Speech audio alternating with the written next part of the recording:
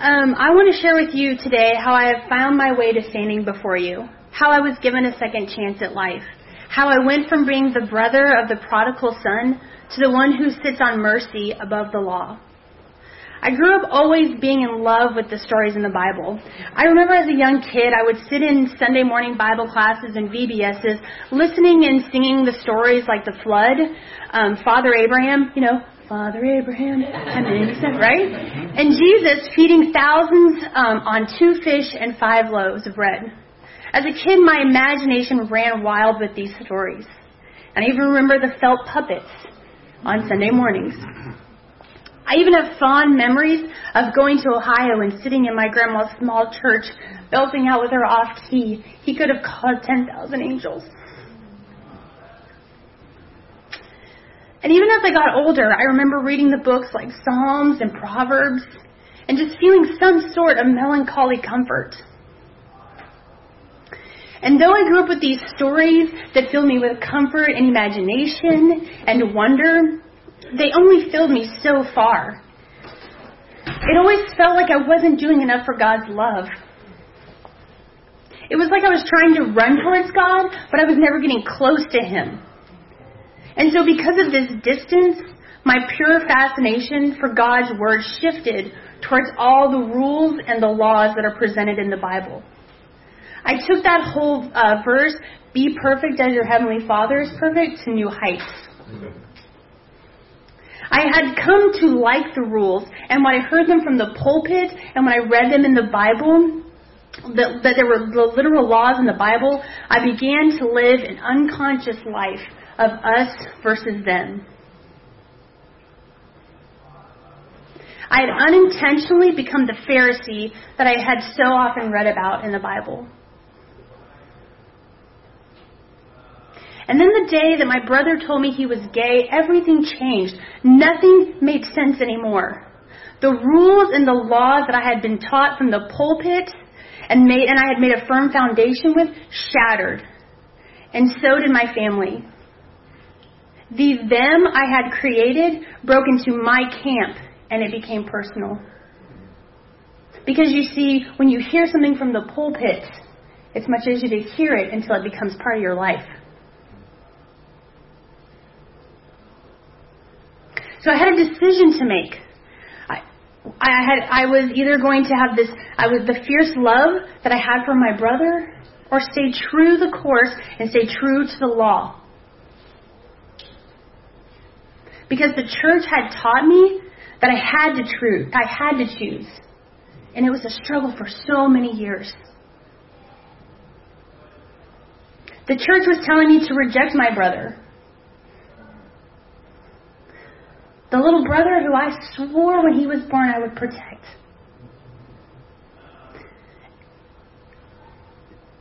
But my heart was saying, this is your brother. While my parents struggled to find support in church where resources were very limited at that time, I, on the other hand, kept my family and my brother a secret. You see, as my brother walked away from our family, I too walked away, like the prodigal's brother who went to the fields to work. I immersed myself into the belief that I could separate my life. And I ran away in my own way. And one way I did that is I went for a semester, I studied abroad. But running away does a funny thing. The more I tried to understand my brother and the legalistic implications, the more God put a mirror in front of me and showed me the condition of my heart. And also during that period, I was a youth minister and I struggled with that. Could I love my gay brother and still be in ministry, my calling? Was the desire of my heart to marry a godly man come to fruition? We all struggled at this time. And there were moments that we got so distracted of us having a gay brother or a gay son, it felt as though I was being forgotten. I was behaving as the prodigal's brother. Listen, for all these years I have been working like a slave for you, and I have never disobeyed your command. Yet you have never given me even your young goat that I might celebrate with my friends. I've been going to church. I believe still. I'm going to a Christian university. I'm getting 2 masters. You see, it still for me was about the rules and the motions and the status with God and nothing more. And then one day, a friend of mine took me to a small house, to a woman named Sally Gary, and I walked into this home, capital Home, because it had been so long since I felt those words. And it was the home, like you would walk into, like a Hallmark channel, like there were cookies, and it was warm, and there was a fireplace, and there was a couch, and there were smiling faces. And it was home, all caps. My life could no longer be a secret, could no longer be separate. The walls that I had built up to separate my worlds, I couldn't do it anymore because I'd walked into a home. And it was there on her couch, and sitting among people who identified in the LGBTQ plus community and hearing their stories, that I began my journey of mercy seat over law, and that all are welcomed to the table. As it says in Exodus 25, you shall put the mercy seat on top of the ark, and in the ark you shall put the covenant that I shall give you. There I will meet with you. And above the mercy seat, from between the 2 cherubim that are on the Ark of the Covenant, I will deliver to you all my commandments for the Israelites. And so I began a journey of the Godhead gradually inspiring me to come to the table and to let loose my heart and my hands of the control and duty to force the law on people. Instead focus on inspiring people to come to know the Godhead who sits at the table waiting for all. And so in a short and sweet story, there is more to tell. But that is how I have come to stand before you today, who was once a daughter focused on duty and pride, and who now sits on a mercy seat created by God, who is mighty to save a legalistic-minded being, and the Trinity, who is more than able to change hearts to dissolve the camps that we all too often set up in our lives.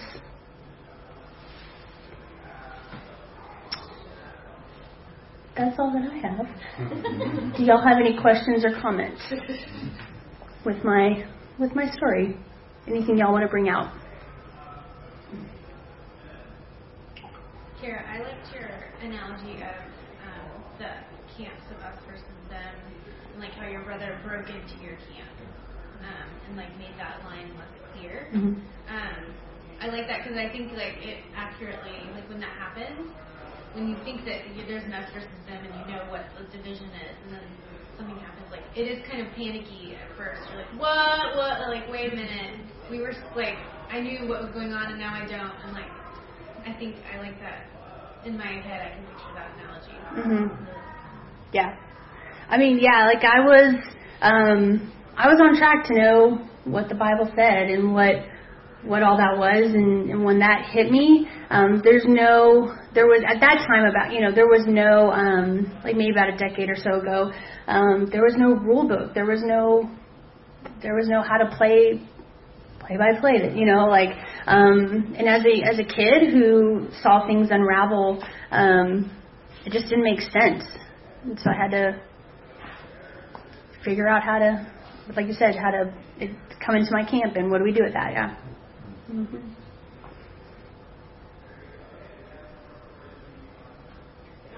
I really appreciate your sharing. I don't have the same experience, but I can see myself as I was younger and to where I am now. I feel like I was way more legalistic and everything was very clear. And then as I've grown, everything has become more muddled, and I no longer have this like strict, like this is this view. And I think it's really hard to sometimes admit, like, I used to be that person that was like, nope, you're no good, this person's good, and It's hard to come to grips with that. Yeah. I really appreciate you sharing. Yeah. And there is, in that whole, the NIV just said a covering over the ark, but in the NRSV version, it talks, the thing that God says to put on top of the law, on top of the covenant, is, he calls it a mercy seat. And so the mercy goes above the law, and then there are cherubims to protect both, right? And so it's that idea of, I heard this story, it was pulled out when I went to a conference, and it just made sense for me of what that looks like in life of mercy law, and mercy always goes first, you know.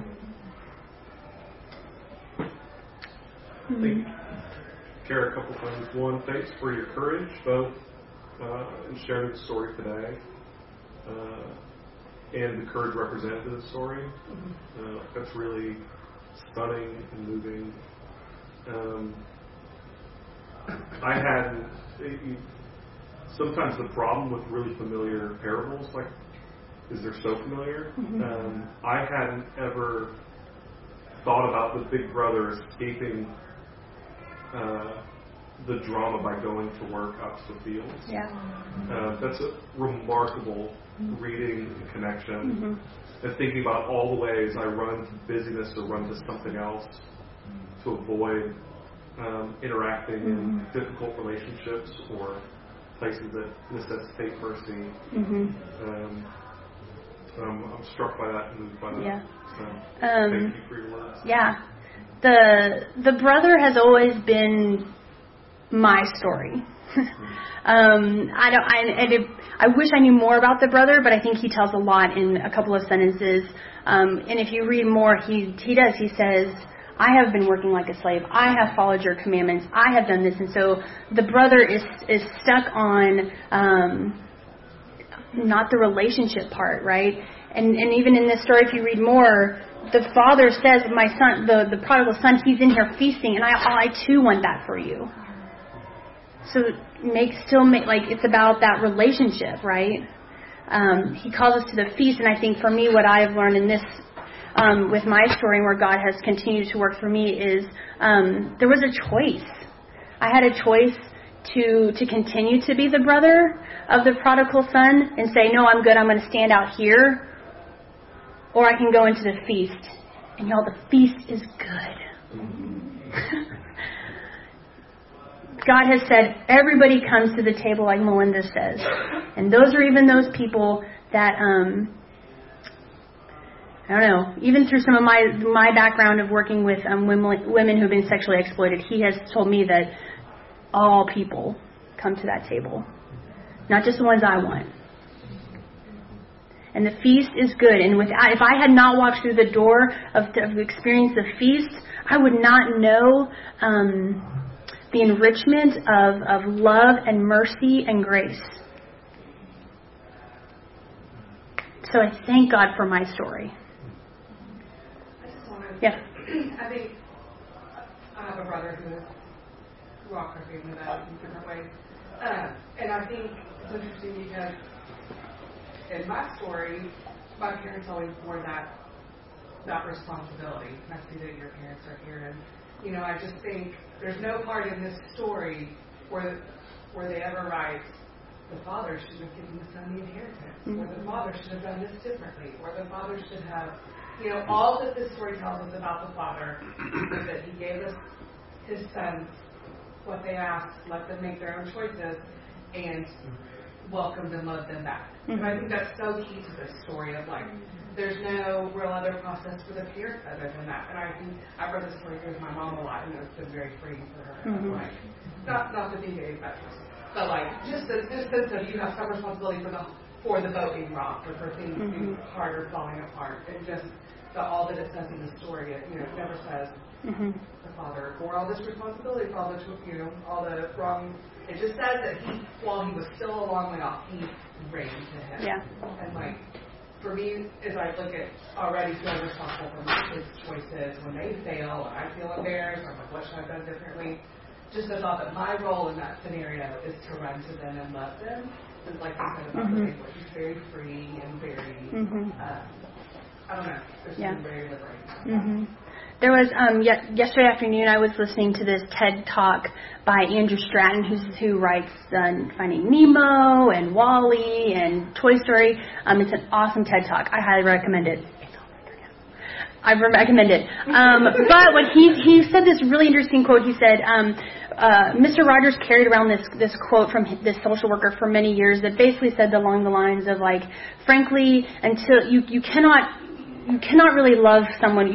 When you hear someone's story and you hear it, you cannot but love people after you hear their story, right? And so going to that home, capital HOME, and I say it like that because it was home.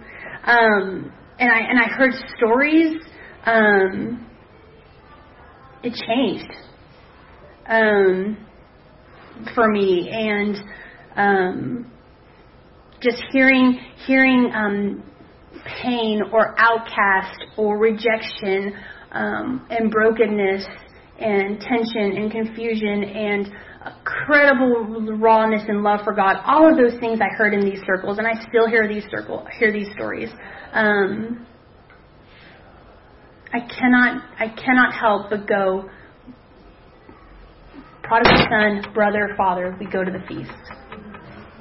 There's something that grabs, and I appreciate the perspective of the older brother that you bring into this, but it keeps reminding me that that's what the parable was about to begin with. It wasn't about the younger son.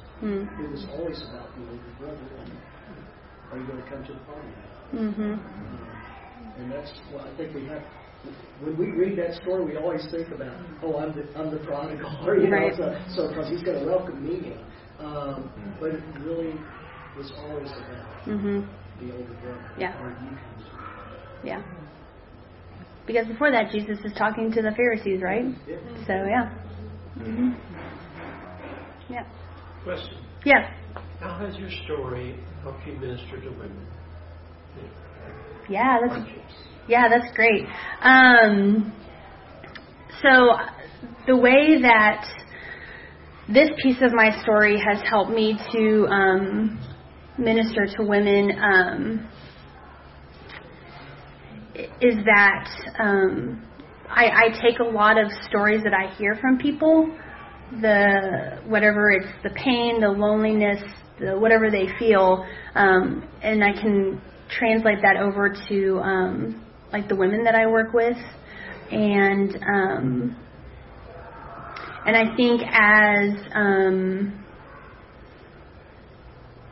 as a woman who feels she's got the gift of preaching, this has given me I don't know what the word is.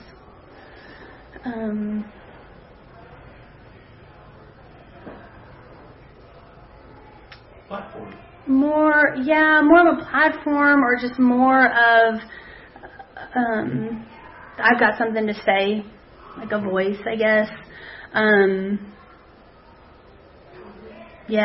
Confidence. And then I think but here's the interesting part of this too, is I've really reflected on this, was a couple of months ago, my mom asked me, she's like, if my brother hadn't come out as gay, do you think you would be so involved with the community of like Centerpiece, or working with Sally Gary so far, or so close, and I don't, like, the question hit me and I had to think about it. Like, it wasn't like an instance, well, yeah, of course. And that kind of, like, at first I was like, and that kind of hurt, right? Like, but then as I thought,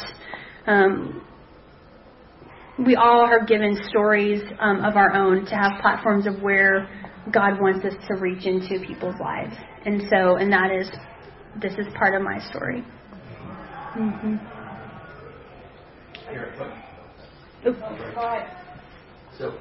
So many things I appreciate about your story.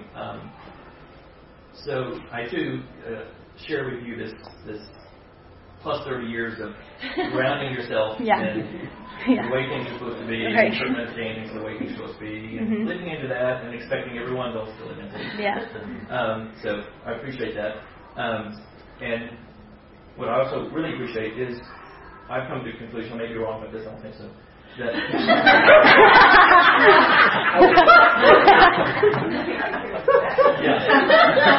I think a lot.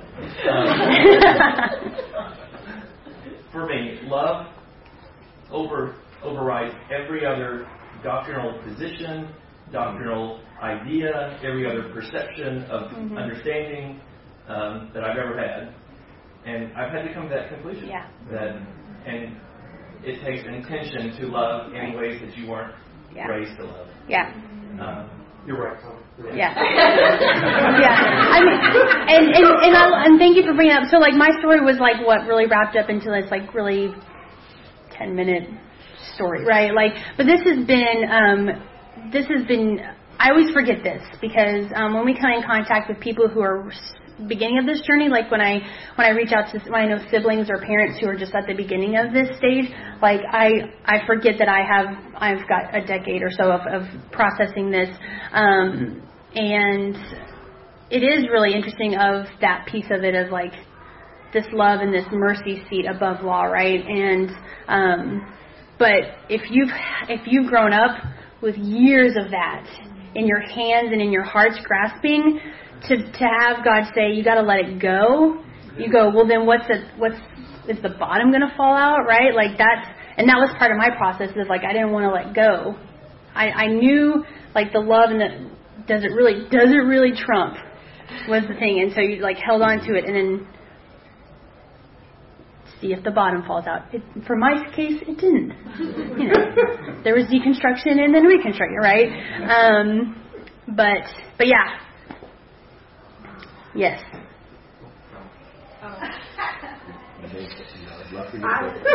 Okay, sorry, I've already said something, but after you were talking, after some of us had commented, you said, this is my story, I love my story. Mm-hmm. And I think that is so beautiful, because, like, I think it's just such a testament to God working in your life that you decided to make the decision to go into the feast, it's like you could have easily been out in the field and you could have just been so bitter and angry about it and like, well, this shouldn't be part of my story, or why, and I just like, it's just amazing to me, like, that you decided to go in, and then also that that you can say that you love your story. I think that's really beautiful.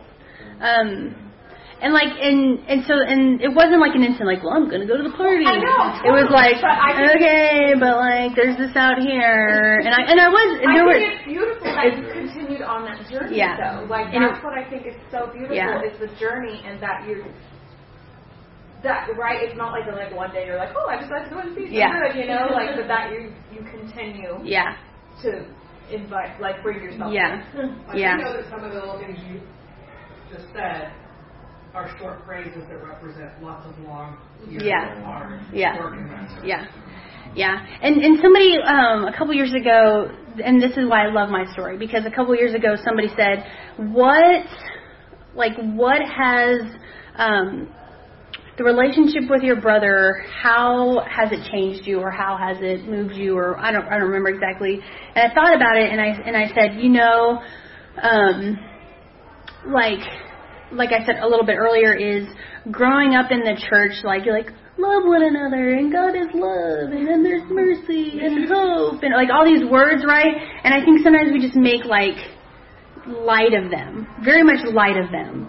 And so if not for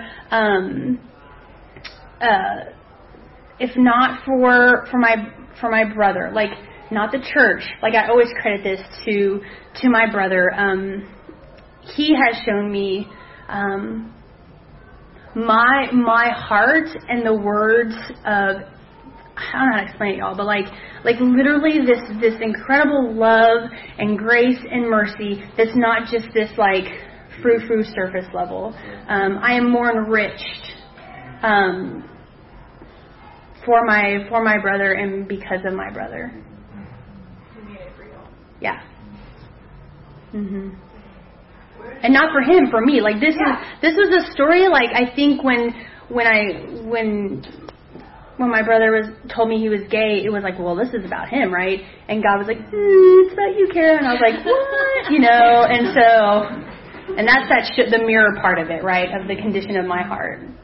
And I think sometimes when hard things happen, or not hard things, when things hit us a different way that we're not expecting according to our beliefs or our just momentum of life, I think we go, it's that, it's that situation. And I think what God wants to say is like, hey, I need you to stop working in the fields. I need you to stop blaming. And I just want to have a relationship with you. So let's talk about that and how that fits within that. Whatever's going on, yeah. Yeah, Kara, what I was going to say is, to me, the way that I understand or where it hits me with your story and then thinking of my own sort of story and trajectory is the way that I receive grace versus giving grace. Yeah. And I have historically struggled with that. I recognize so much more that I am imperfect in needing grace than I am willing to give it to others. And the other parable that comes to mind to me that has always kind of hit me right between the eyes is the story of the servant for whom a large debt was forgiven, and right in the midst of that, he failed to forgive someone else's smaller debt to him. Yeah. And so this tension between knowing, I know what a broken and fallen and messy individual I am, and that I cannot get by with God's grace. But I think sometimes other people are ideas, and we can hold ideas to perfection because we don't truly know them. We haven't stepped down into that mess with them. And as some guy once said around here, the earth is a dumpster fire. As Ted said last week, I mean, as he showed us, the world is like a fractal that has mess and chaos and noise all around us. And all of a sudden,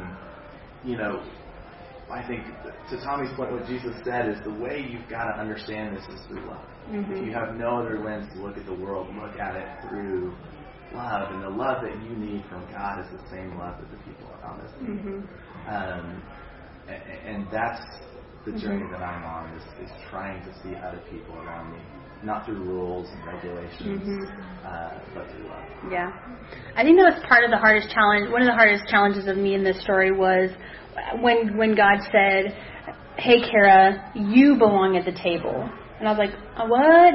And there was this picture where it was me looking in the window of everybody at the feast. And God said, you come in too. It's not just for all the people you think are worthy. It's for you too. And so then I said, oh yeah, I'm worthy of the feast.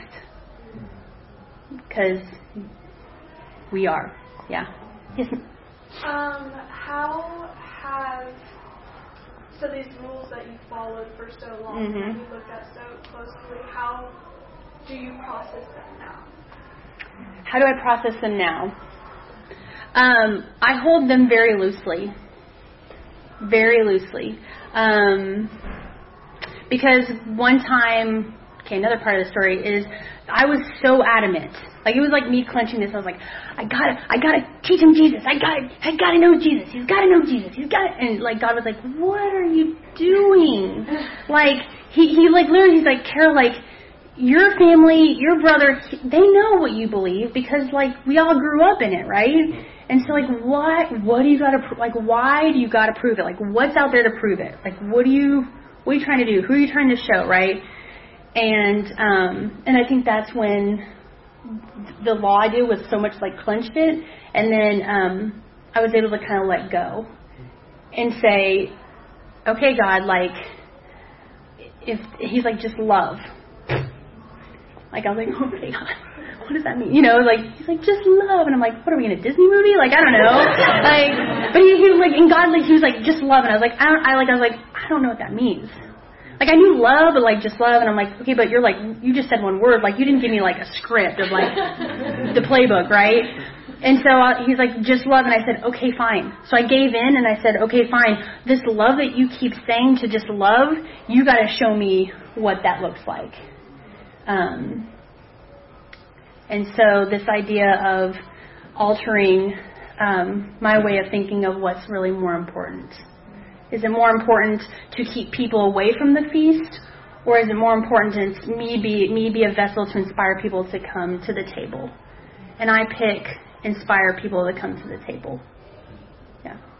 Did that answer your question? Sometimes I go off on Disney movie things. I'm just. Can I just add to that your answer? Yeah.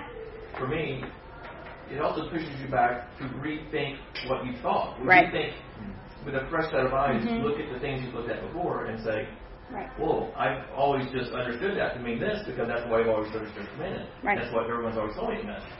And with a fresh set of eyes through experience, you say, "Well, maybe that's not what that meant." Right.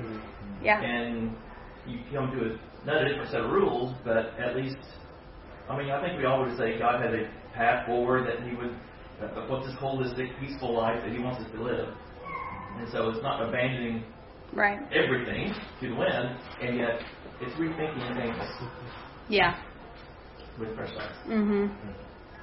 Yeah, and it's it was kind of this idea too of like becoming conscious of it. Like I think for so long I was unconscious of it, and I was like, well, why do I have to have so much control of it? Why do I have such a fear of it? And for me it was this idea of like, wow, somewhere along the way I got the message that there's like a hierarchy of stuff, right? And I was like, where did I unconsciously hear that? And then having to kind of unpack that and unprocess that and rethink all that, so. Yeah. We heard Nadia Bolz-Weber, who's an author, speak on Monday, and one of the things that I really liked about what she said was her new book is on sex, and she talked a lot about purity culture, and she said for her, purity is meant to separate us. Like, we want to always feel better than someone else, and so purity culture, in any form, like not just sexual purity, it could be like, ideological purity, like, well, you're a Trump supporter, or you're not a Trump supporter, or like, and you're bad and I'm good, and all of that is about separation and trying to feel better than. And the opposite for her was connection and holiness. And for her, holiness is connection to God and connection to others. Yeah, that's the part I like about this prodigal son story is at the end, the father says, your brother's in there, I also want you in here. And so there's no divisiveness. The father does not want divisiveness, right? He wants everybody to come through and be inspired. Yep. I think what I kind of a little bit struggling with, and at the same time, kind of exploring in my head as everybody talks. This is this idea that the law and love were not dichotomy for God, right? That law and love were the same thing, and that law was made for the purposes of people finding their identity in the example that God was like. The cultures around Israel were struggling to find peace and honesty and justice, and God decided for Himself, I will make a people out of nothing, and ask them to journey with me, right? And that was an act of love. And that in the New Testament, the law doesn't go away. Parts of it are cultural, but the law doesn't go away as an outcast of, okay, I'm done with that, now we're going to do a new thing. God's love is the highest expression of what He was saying to begin with. And so it's not like it has multiple personalities. It's more so that our perspective on what we attest to those laws that we think that we're reading, like going very much in line with what Mitch just said, those laws that we think that we're reading may not be saying what because we want to set up a hierarchy of people that I get to purchase my salvation for myself because I'm better. Right? That law is the law of man's heart. But that's not what God was doing when He made law. It's not what He was doing when in the New Testament all the other things were written. And so I think I struggle when I hear that dichotomy of law versus love.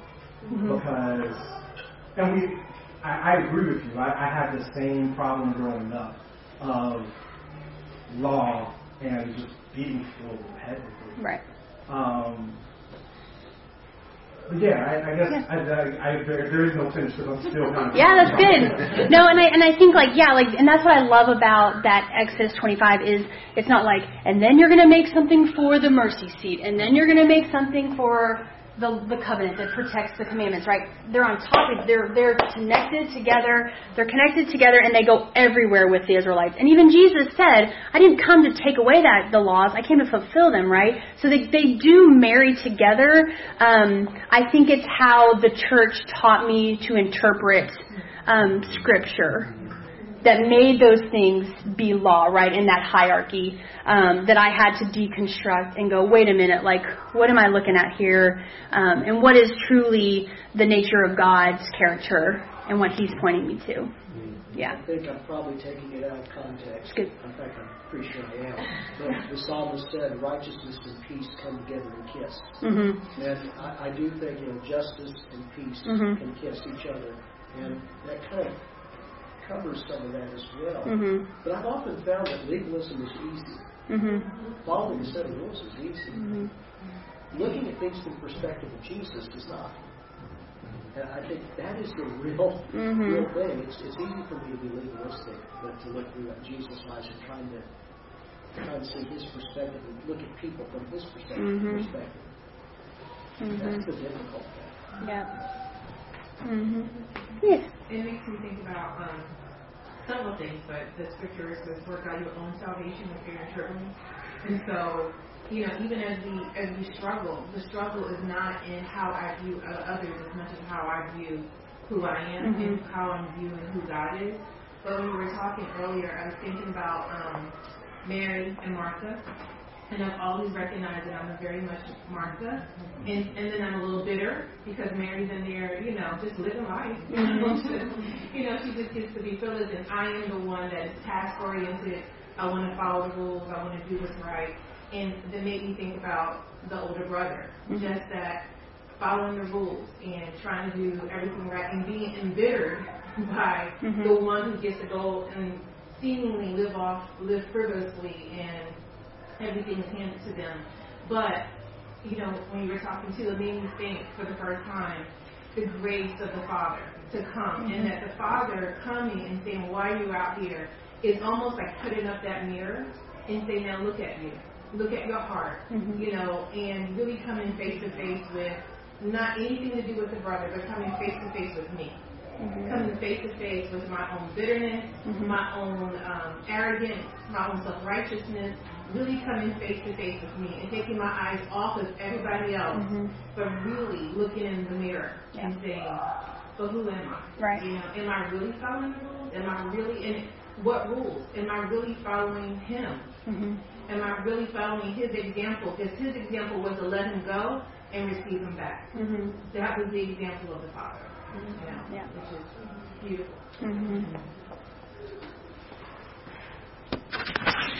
Any last questions or comments? Yes, Gary. I just wanted to say I used to attend a church that was super gay friendly, and the pastor there said something one time that really stuck. He said, if you love your doctrine more than you love people, you need to check your doctrine. Yeah, that's good. It's really good. Thanks for sharing that. Yeah.